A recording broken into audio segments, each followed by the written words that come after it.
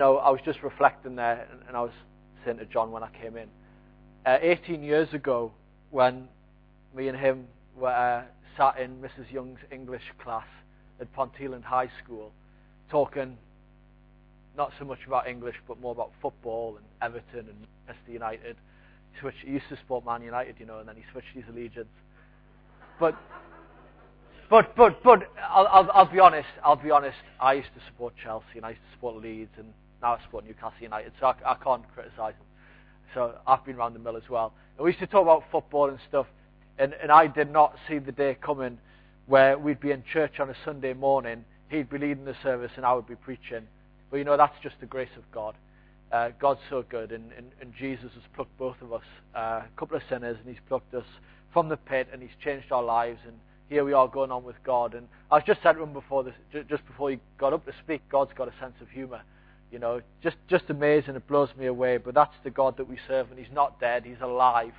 Jesus is alive, and He wants to speak to us this morning through the Word of God.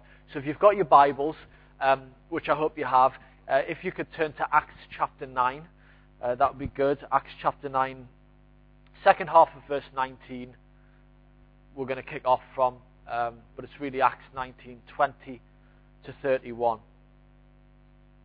And as I've just kind of come here, kind of fresh to speak from Acts, we're actually preaching through Matthew in our church. I've had to do a little bit of background reading to kind of find out where you guys have been journeying through. And I've been reading the context, and obviously I see that last week that you were looking at the conversion of Saul on the road to Damascus. And as I was reading that and doing the background reading for this morning, it got me thinking about my own conversion. And you won't be surprised to hear that mine wasn't quite as dramatic as Saul's. I imagine yours probably wasn't either. I didn't have a vision of Jesus as I was walking along the road. I wasn't blinded for 3 days. Thank God. And the Lord didn't prophetically direct somebody to me to confirm my experience like He did with Saul, where He sent to him Ananias. However, my conversion does have similarities with Saul's. I was a slanderer. I was a persecutor of God's people, although not quite on the level of Saul, who called himself the chief of sinners. You'll be pleased to hear. And when Jesus was made known to me, although He wasn't made known to me through a vision, but through gospel preaching, I was filled with the Holy Spirit in an instant, and my whole disposition changed within a couple of minutes. I mean, literally, my thoughts changed, my feelings changed, my whole attitude towards God changed when I heard the gospel preached, and I responded to the gospel. I was transferred from the kingdom of darkness into the kingdom of light. And for any of us who've put our trust in Jesus, we all have something in common with Saul of Tarsus. God has worked a miracle, nothing short of a miracle, in our lives. Doesn't matter if your conversion was sudden, like Saul's was, or kind of like mine was, or if it was a gradual process over a number of years.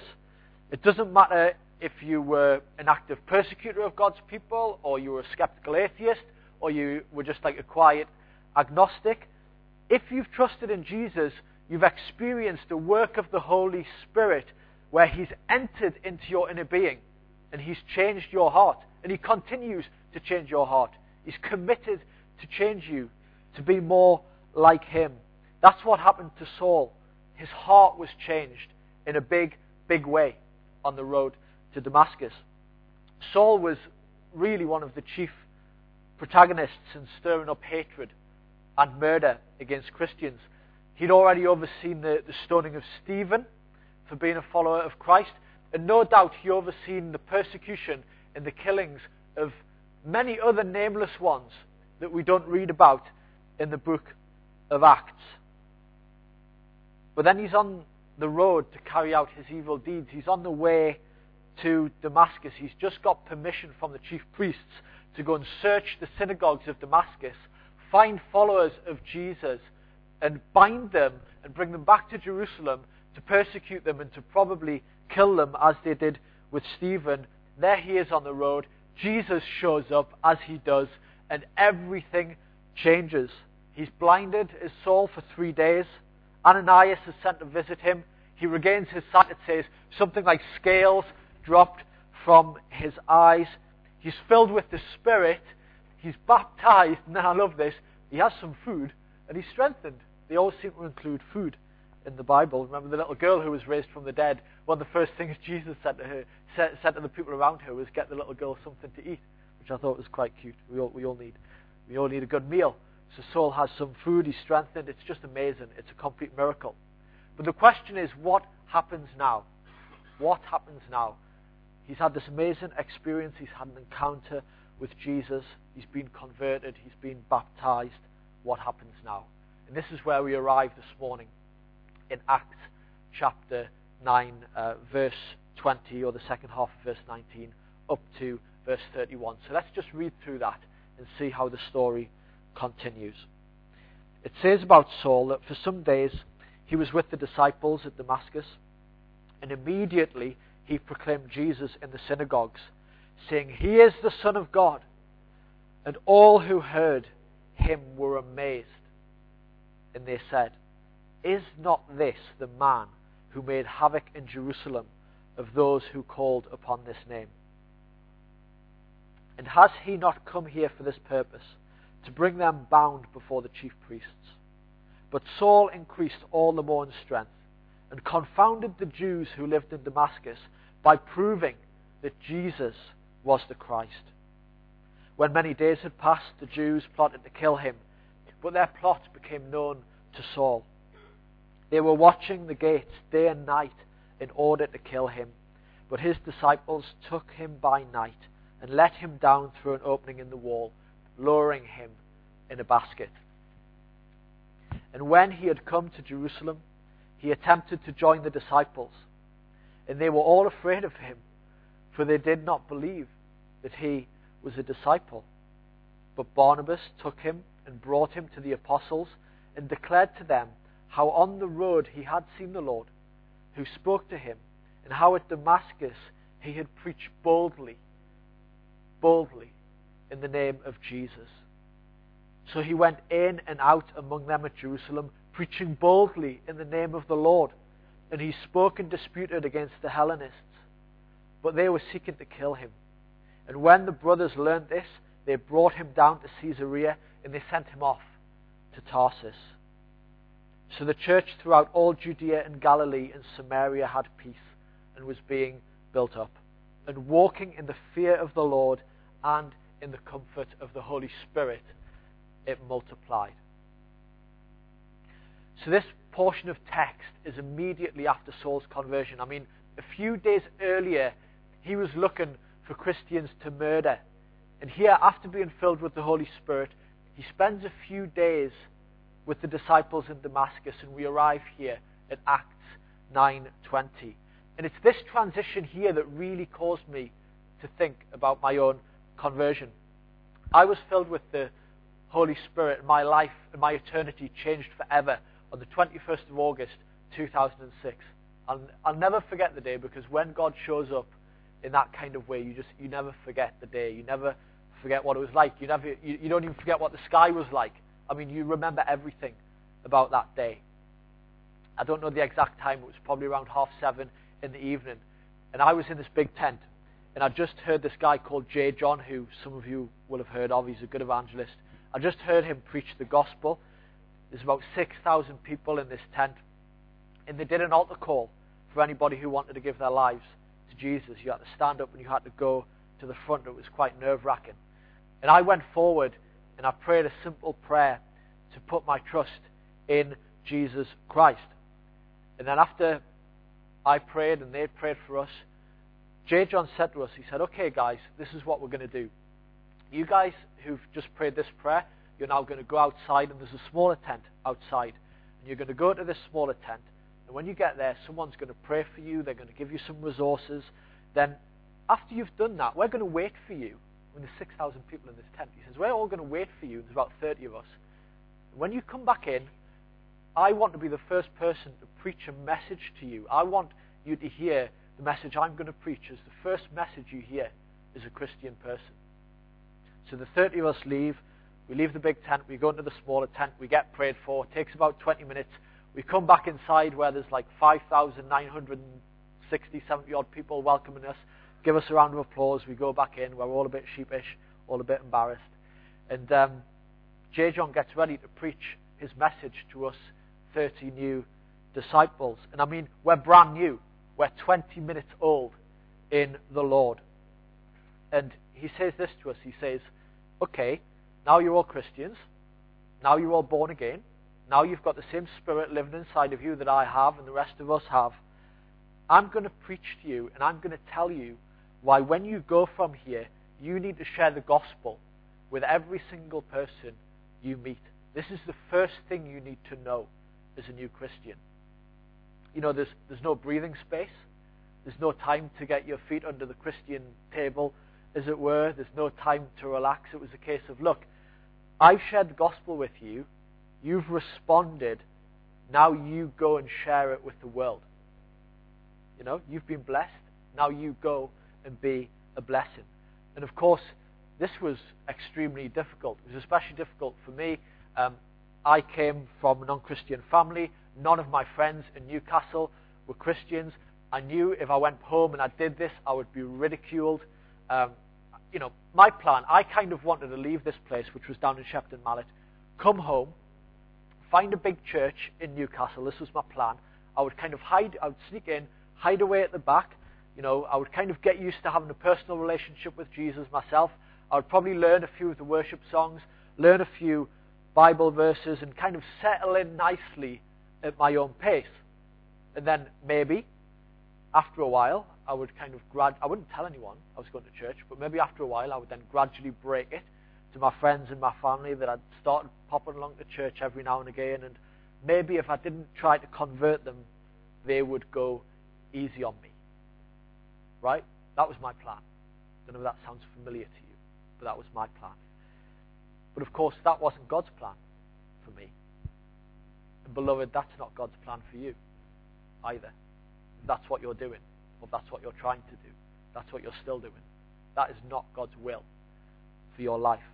J. John was right. I'd joined the army of God, and I was now to go on a mission. I was to join the army and go on a mission. I'd signed up. Now I was in Christ, my only reason for remaining on the earth. And I don't say that lightly. I'm serious. My only reason for remaining on this earth and not going to be with the Lord right away is to tell other people about Jesus Christ and bring other people to Him. All of the other stuff I can do when I'm in heaven. I can pray, I can grow in the knowledge of God, I can do all of those things in heaven, and we're to do those things on the earth. But the one thing that I can't do in heaven that I can do on the earth is I can tell lost and broken people about the only one who can give them eternal life. You know, Paul said this in his letter to the church at Philippi, and I actually preached this last time I was here. He said, for me, to live is Christ and to die is gain. And I gave you guys all, for those of you who are here, I gave you a little slip. And I said, what is it for you? To live is what? To die is what? Because for Paul, to live is Christ and to die is gain. And he said this, he continued, he said, if I live, that means fruitful labor for me. That's all it meant. If I live, if I remain on the earth for the rest of my days, that means fruitful labor for me. The life's purpose of a Christian is a citizen of heaven who, now I find myself on the earth and I've given my life to Christ and now I'm an alien here. I'm in the world, but I'm not of the world. My life's mission should be to do fruitful labor for the Lord. And that's what we see here in Acts 9:20 to 31. It's exactly that. We see exactly that Paul does what J. John told me and the other converts we should do. He gets on with the mission at hand. And this morning I want to touch on 3 points that we can learn from Paul's life about our personal witness to the world. We can't individually witness to the whole world, but every single person in this room has a sphere of influence with friends, with family, with work colleagues, with acquaintances, and even with strangers that you'll meet for a short space of time in which we're called to be faithful to share the gospel. Now, witnessing isn't something that comes naturally, and I know that. I feel that. It doesn't come naturally. Our flesh does not want to go out and witness. We need to choose every single day. It's a choice to confess Jesus Christ. And I really hope that Paul's example is going to be a real encouragement for you this morning. So here's point number 1 of 3 points I've got for you. God wants you to share the gospel starting today. Not tomorrow, not Tuesday, not Wednesday. God wants you to share the gospel starting today. Let's just look at verse 20. It says that Paul, it says of Saul that immediately he proclaimed Jesus in the synagogues. Immediately he proclaimed Jesus in the synagogues. Immediately meaning without delay, meaning straight away. A moment before, he's killing people because they proclaim Jesus. And just so you know, as an aside, persecution doesn't happen because we heal the sick. Persecution doesn't happen because we pluck people out of poverty. Although we should do all of those things. Persecution arises when we proclaim the name of Jesus. It's the name of Jesus that offends the powers and the principalities of darkness. It's the name of Jesus that's a threat to false religions. It's the name of Jesus that Satan wants to do everything in his power to suppress. The devil will happily let you speak of God, of faith, of spirituality all the day long. He'll happily leave us to our own devices as we do acts of mercy. But when the name of Jesus is lifted up as a banner, when the name of Jesus goes forth from your lips, that's when opposition is stirred up. It really is. It really is.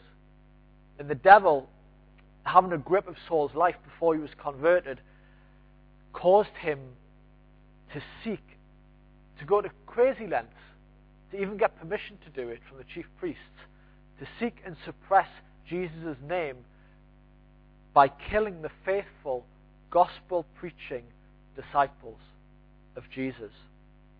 And now, immediately after conversion, Saul's changed teams. I mean, it's like Alan Shearer signing for Sunderland and then coming back and scoring a hat-trick at St James's Park. Not saying Newcastle's darkness and Sunderland's light, don't get me wrong. No, definitely not saying that. But I mean, it's a crazy U-turn that's happened in Saul's life.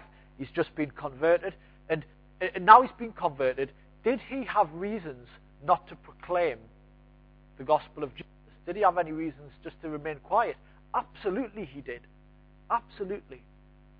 How many of us, if we were in Saul's shoes, would think to ourselves, hold on, wait a minute, I've just been trying to kill these guys.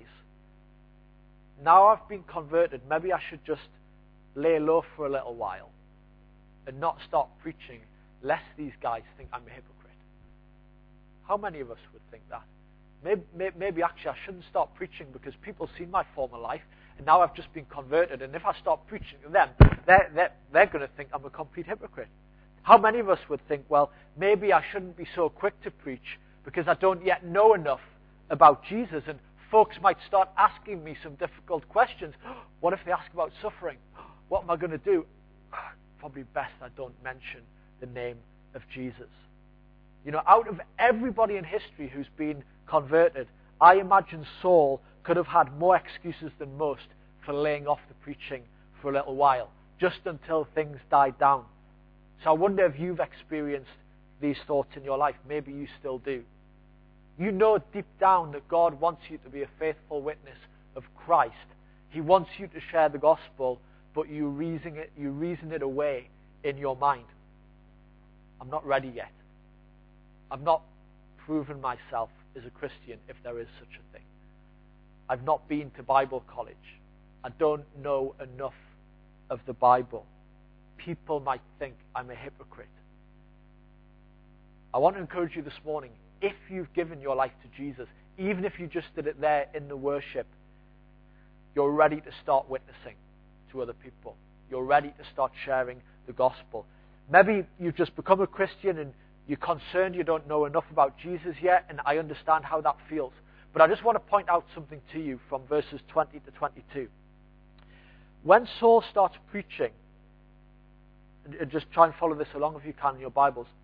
when he starts preaching, it says he simply proclaimed, he is the Son of God. That's his message. Jesus is the Son of God. He's simply saying, look, Jesus has come from God. He's pointing to Jesus as the Messiah. He's saying, in effect, if you want a relationship with God, you have to go through Jesus. That was his very simple message as a new convert. It wasn't any more complex than that. He is the Son of God. He was just sharing what he knew. You know, Saul's immediate witness after conversion, it wasn't with wise words, it wasn't with persuasive words. He's not getting into debates. He's simply testifying to Jesus, the one he's encountered as being the Son of God. And even as new Christians, we can all do that. We can all say, look, this is what's happened to me. You see this transformation here? This isn't me, this is Jesus. That's all he's doing. Now, interestingly, as you read through verses 21 to 22, it reads like it's one continuous event in Damascus. However, when you study it and you cross-reference it against other scriptures, you find that most scholars agree that there's a break that occurs in between verses 21 and verses 22. So in verse 21, people are responding with amazement to Saul's preaching, just to a simple message, he's the Son of God. It says they're amazed. And then in verse 22, it says that Saul increased in strength and he confounded the Jews who lived in Damascus. And the general scholarly consensus is that between verse 21 and verse 22, Saul had a 3-year gap year, break, where he went to Arabia. It's mentioned in Galatians 1:17 to 18. He took a break in Arabia before he then returned to Damascus, and the story's picked back up in verse 22. It says he was strengthened. So what's particularly interesting is that immediately after Saul's conversion, he's simply preaching, Jesus is the Son of God, and that message is enough to wow people with amazement. And you think, why would they be wowed with that? Jesus is the Son of God. Well, they're wowed because they've seen the incredible transformation in Saul's life. He doesn't need to debate. He doesn't need to try and convince them. People have seen the transformative power of the Holy Spirit. They're looking, thinking, oh my goodness, what's happened to this guy? And his message is, it's all about Jesus. It's just, this is what you see, it's Jesus. That's it. He's the Son of God. And after 3 years in Arabia, when he's strengthened with the Spirit, and no doubt he studied a bit, he spent time in prayer, he's grown in his knowledge of the gospel, we pick the passage back up at verse 22, where it says this. It says, Saul confounded the Jews, that means they were amazed again. Saul amazed the Jews who lived in Damascus by proving that Jesus was the Christ. This time by proving that Jesus was the Christ. Do you see the difference in his witness? He's again confounding the Jews, but this time he's proving that Jesus is the Christ. Saul's gone from a simple proclaimer of the gospel, not a Scottish musician, a simple proclaimer of the gospel in verse 21 to an apologist, or we could say a seasoned evangelist, in verse 22. Now, look, not everyone is gifted to be an evangelist. But for some of you, as you faithfully exercise a simple witness, which we're all called to do, over time you're going to find that you have the gift of an evangelist. The difference between a witness and an evangelist is a witness simply stands there and says, look, this is, all I can tell you is this is what's happened to me. This is my testimony. Like a witness would do in a courtroom. Stand in the dock. This is what's happened to me. Whereas an evangelist is more like a court barrister, where they take all of the facts, in this case the facts of the gospel, and they present them to the person who's going to make a decision in such a way that they prove beyond a shadow of a doubt that what they're saying is true. And that's what Paul's able to do after 3 years of being strengthened in the faith and after 3 years of faithfully witnessing. Now, we're not all called to be evangelists, but we are all called to be witnesses. And what I can testify to in my life is that although my gifting is not primarily as an evangelist, as I've committed myself to faithfully share the gospel since my conversion since I received that message from J. John, and as I've done that with friends and family and strangers, the stronger my gifting in evangelism has come. I mean, I used to shut the door in 10 seconds when a Jehovah's Witness knocked on my door. I mean, I just didn't want to talk to them. Now I go hunting for them on Northumberland Street. I mean, if you want to find them, they're outside of all the transport hubs now. That's their new strategy. I mean, go and find them. You know, I go to the Islamic diversity stall on a Saturday and I hunt out the Muslims and I want to talk to them about Jesus. You know, when I first became a Christian, I would never have done that. I would have said, oh, well, this is what's happened to me. I would have never gone hunting for them. But that's what happens. God strengthens you as you just are faithful to testify to Jesus Christ. People ask you difficult questions. It's awkward at first. You don't know what to say. You go away. Oh, I've been a failure. You haven't been. You've been faithful to share your testimony. And as that happens more and more, you get strengthened and you're able to answer those questions and you're able to dialogue. And God knows it's a journey for us. So I just want to encourage you, start today. You don't need to be an expert. Start today. Commit this morning that you will start sharing a simple gospel message and you will do it immediately, even if it's just simply testifying to what Jesus has done in your life. Well, after a few days of confounding the Jews on his return to Damascus, Saul starts to come up against some strong opposition. And you see this in verses 23 to 25. We see the Jews are plotting to kill him. They were so focused and they were so determined to take his life that they even gave up sleep and they camped outside the city walls of Damascus and they're waiting for him so they could ambush him. So was their determination to suppress the name of Jesus. You know, his gospel preaching had really riled them. And you know, whilst it would probably be more convincing if I said to you, and I'll probably have better success rate if I said to you, if you preach the gospel, everybody will be your friend. If I was to say that, I would be completely going against the words of Jesus. I'd be going against the experience of the apostles, and I'd be going against all of church history. Jesus said those who believe in him would have trouble. He said, when the world hates you, know that they hate you because they hate me. He said, rejoice when you're persecuted for righteousness' sake. You see, the name of Jesus is the only thing on this planet that can change destinies. Really, really. It's good to do acts of kindness. It's important to alleviate poverty. It's biblical to heal the sick. But the message of the cross is the only thing with the power to transform the heart and the eternal destiny of a person. The gospel is the only thing that can bring fullness of life. And so when it's preached, the powers and the principalities of darkness headed by Satan will seek to kill, to steal, and to destroy, and they'll seek to silence the message by any means possible. But friends, our calling to carry this message is a high, high calling. We have a message where messengers with a message that brings life, that changes lives, and we're not to fear. He who's in us is greater than he who is in the world. So yeah, I'm going to promise you something. As you share the gospel and you do it faithfully, you will lose friends. You will lose friends. Not you might lose friends, you will lose friends. I've lost lots of friends since I started preaching the gospel. A lot of my old friends, they won't speak to me, they won't spend time with me. They don't want to know because they don't want to hear the gospel. And you will gain enemies. A guy once said, if you don't have any enemies in your life, you've never stood for anything in your life. I want to ask you this morning, do you have any enemies? If you don't, are you preaching the gospel? But the thing is this, if you do faithfully preach the gospel, you might lose friends, you might gain some enemies, you will. But you'll also gain testimonies of transformed lives and transformed destinies. And the cause is completely and utterly worth the cost. It really is. When you see someone go from death to life, the cause is worth the cost.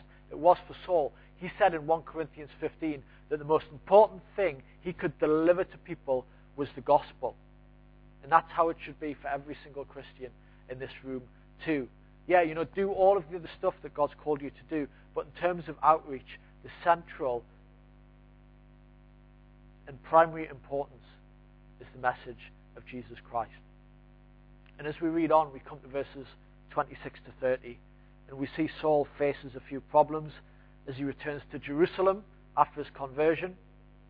So he's in Damascus, he goes to Arabia, he comes back to Damascus, he then goes back to Jerusalem. And Jerusalem was the place where Saul had spent most of his time persecuting the church. So he's been away for over 3 years, and then he comes back to Jerusalem a changed man. And then he's looking to join the very same group of believers that he'd previously been seeking to kill.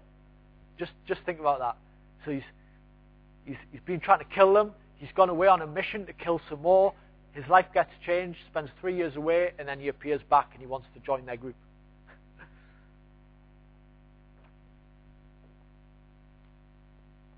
It says in verse 26 that the believers weren't all that keen to embrace him, as they were afraid of him.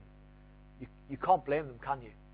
To be fair. I mean, in modern day terms, you'd compare Saul's level of zeal to persecute Christians probably to an ISIS general or somebody of that ilk. I mean, that's really the kind of guy Saul was. Imagine Jihadi John asking a group of Christians in Syria if he could join their group. Goes along, hey, I've changed. I'm a changed man. Hey, can I join the Bible study? Can I come to the prayer meeting? You'd forgive the church for being slightly skeptical that it might just be a setup. And that's exactly what the believers in Jerusalem thought when Saul returns. So the question is this: how did Saul eventually get accepted into the group of disciples in Jerusalem? Well, as we read on, it says that Barnabas was an advocate for Saul. He spoke to the other disciples in Jerusalem, and he convinced them that Saul was indeed a true Christian. He convinced them that Saul's conversion was genuine. And Barnabas must have been pretty good. I mean, he must have been pretty persuasive, because if I was in their shoes, it would take a heck of a lot of convincing for me to break bread with a guy who'd been mercilessly killing my brothers and sisters in the Lord. So what did Barnabas say to them to convince them to allow Saul to join their little Bible study? We've got this little insight in verse 27. It says that Barnabas brought Saul to the apostles and he told them two things. Number one, he told them about Saul's conversion experience. But the question is this: it's second-hand. How would they even know that was genuine? How many of us hear of people having visions of heaven and all different kinds of things, and we say, they're just trying to sell books. We're not really sure that's genuine. We're skeptical, aren't we? What else did Barnabas tell them? Because I don't think that would have been quite enough for them to receive Saul in. It says that Barnabas testified how Saul had preached boldly in Damascus in the name of Jesus. Then it goes on to record how Saul continued to preach Jesus in Jerusalem, even to the Greek-speaking Jews, the Hellenists, of course, which Saul was one of them himself. Then we read in verse 30 that when the apostles who'd previously rejected Saul learned that the Hellenists wanted to kill him, they came to his assistance and they helped him escape to Tarsus. So we see in verse 30, they finally accepted him as one of their brothers. So my second point is this, and it's a shorter point, but it's an important point. The public witness of Jesus is a mark of a true Christian. The public witness of Jesus is a mark of a true Christian. I'd go even further than that, and I would say that it's the first and it's the primary mark of a true Christian. That's why we do baptism, so we can proclaim on the outside what's happened on the inside. It's not the only evidence of new life in Jesus. 1 John gives us lots of other things we should look for: increasing in holiness, an attitude like a hatred of sin, all of these kind of things, and we'll look at those things and fruit in our lives. But in this example, it was Saul's public witness of Jesus that convinced the apostles that his faith was genuine. I mean, they were frightened of this guy. They had every reason to doubt this guy. But as Barnabas testified to Saul's preaching in Damascus, and then as they looked on and they saw him witnessing boldly to his own people, in the name of the Lord, they looked at this guy and they said to themselves, man, this guy's genuine. He's a real Christian. He has to be. He wouldn't be doing that if he wasn't. He's really a follower of Jesus. I used to go around and I used to visit a lot of churches with my work with street pastors, numerous different churches, and I would talk about our work on the streets. And time again, I would get the same thing coming back to me. People would come and they would say, I like how you help vulnerable people, but I just don't think I should push my faith onto anyone. My faith is a private thing. It's a private thing between me and Jesus. Friends, if you're a true follower of Jesus, and again, I don't say this lightly, if you're a true follower of Jesus, you do not have the option to keep your faith private. He doesn't give you that option when you sign up. It's not one of the things on the job description that you can tick. You really don't have that option. Jesus said, I tell you, whoever publicly acknowledges me before others, the Son of Man will acknowledge before the angels of God. But whoever disowns me before others will be disowned before the angels of God. He's very, very straightforward. He's very down the line. Jesus requires every believer to publicly acknowledge him. I want you to imagine a husband and a wife together, and they love one another, and together in the privacy of their own home. The wife is completely devoted to the husband. She lies on the couch with him. They watch movies together. She whispers in his ear, tells him how much she loves him, how they were meant to be together, how he's the most amazing man in the world, the most best bloke she's ever met in her life. She's totally devoted to him. She serves him by doing jobs around the house. She even writes down little notes. So when he gets home from work, I love you so much, your dinner's in the microwave, that kind of thing. And, they really love one another. And then one day, this husband and the wife, they go out shopping together to Eldon Square. Well, she goes out shopping and she takes him along for the ride. And, he goes shopping, he goes in and out, and he's done. They really go shopping together. And the wife bumps into a friend she's not seen for a long, long time. And they're outside of the shop, and they start chatting, as ladies sometimes do. My wife's not here, so I can say that. And this has been recorded, though. And the husband's kind of hanging around in the vicinity, as we do, just kind of waiting with our hands in our pockets. And this long-lost friend says to the wife within earshot of the husband, are you with him? Like this, not that good looking. Is he yours? Does he belong to you? And the wife is kind of like, oh, well, I kind of know him. We're out shopping together, but yeah, I don't really know him that well. Anyway, let me just tell you about this. And she drags her off. We're not together or anything, but just come over here and let me tell you. Oh, it's a nice dress in the shop, isn't it? Changes the subject. Many of us are like that with Jesus. Come to church on a Sunday, and in the relative privacy of the four walls of our church building, we tell him how much we love him. We say, I surrender all to you, Jesus. All to Jesus I surrender. I surrender all. We love you. You're the King of glory, Jesus. We've just been doing it. I love you so much, Jesus. My Savior, you died on the cross for me. You're so wonderful, Jesus. We're so committed to you, Jesus. We pour our devotion on you, Jesus. And then in the week, we're in Eldon Square and we bump into a friend we've not seen for a long time, and they say, hey, so what's new in your life? What's going on with you? Hey, did I read on Facebook that you're going to church? What's that about? You're not going to start telling me how Jesus loves me, are you? You're not going to bash me with your Bible.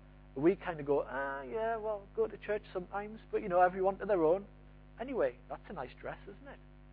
In the window. Or Oh, hey, have you heard Steve McLaren's just become the new manager of Newcastle? And then we talk about Steve McLaren for the next half an hour. We kind of push Jesus to the bottom of the agenda. Do you know, in the Bible, one of the names for Jesus is the bridegroom. Do you know he's called the bridegroom in the Bible? Do you know the church, we are called the bride? Okay? It's nothing sexual, it's nothing sensual. It doesn't mean Jesus is our boyfriend. Don't need to worry about that, men especially. But God simply gives those terms to help us understand how Jesus feels about us and how he wants us to relate to him. He's a bridegroom who is jealous for the love of his bride. Imagine how the husband felt in the story where the wife disowned him. He could hear what was going on. Imagine how that made him feel.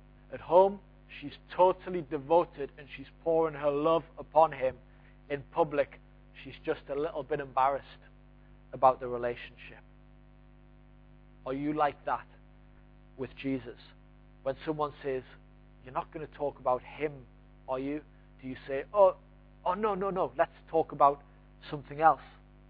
Let's talk about football. Let's talk about something else. Or do you say, not talk about him?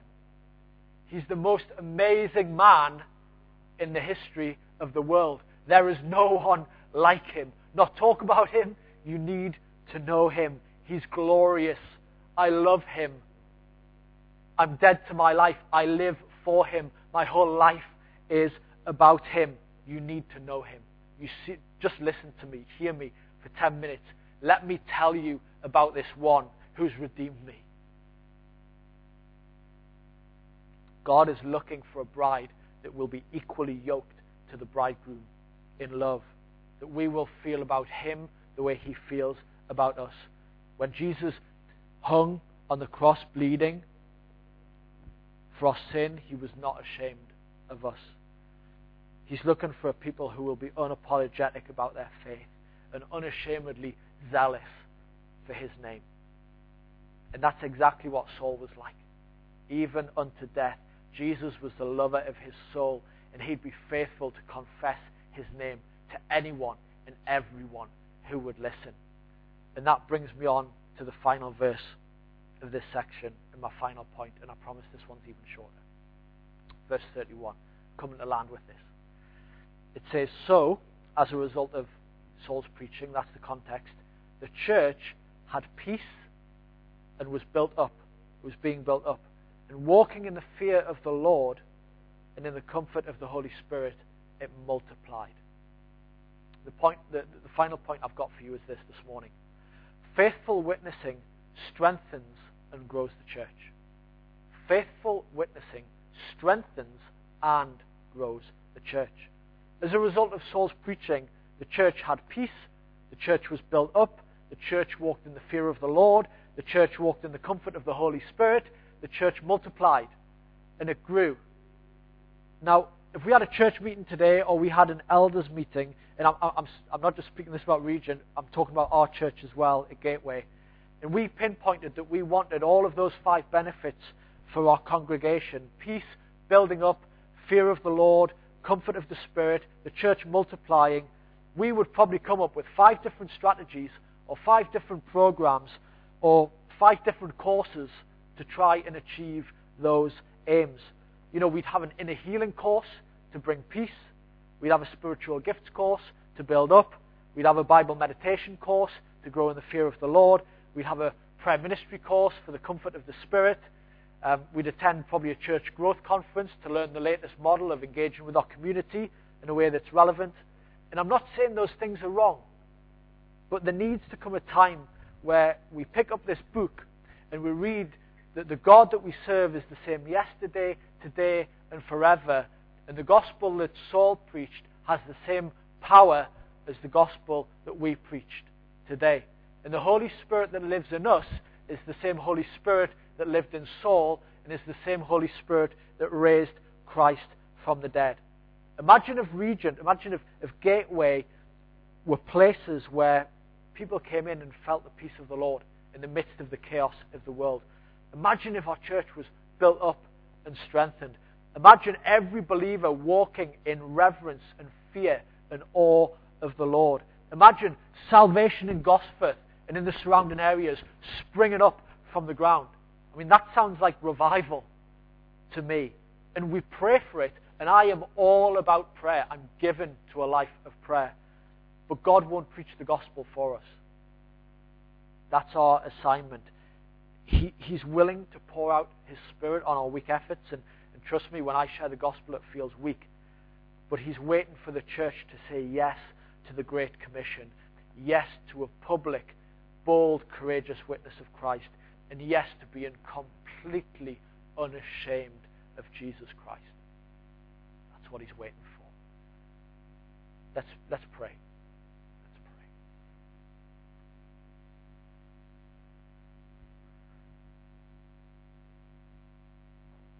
Father, we give you thanks that you loved us while we were still in our sin. And we think about this Saviour, O God, who died for us upon the cross, who died upon Calvary for us, who shed His blood for us, whose body was broken for us, who for the joy that was set before Him endured the cross, who as He hung upon the cross, He saw the joy of His future inheritance, which is us, the bride of Christ, that He would have a people for Himself who would be devoted to Him in love. Lord, we confess that at times we're ashamed to speak your name, and we ask for your forgiveness. We ask for your forgiveness. Lord, we ask for your forgiveness when we just want to give you an hour of our weeks. We get edgy at giving you any more than that.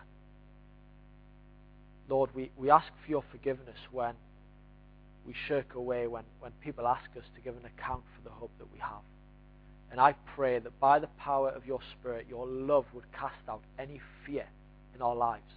Pray for anyone who is afraid of sharing the gospel. And I confess I am at times as well. So I pray for myself too. I ask that you would fill us with the Spirit of the Lord. Fill us with the Spirit this morning, that we would overflow with the love of Christ, and we would be bold and courageous in our gospel preaching. In Jesus' name.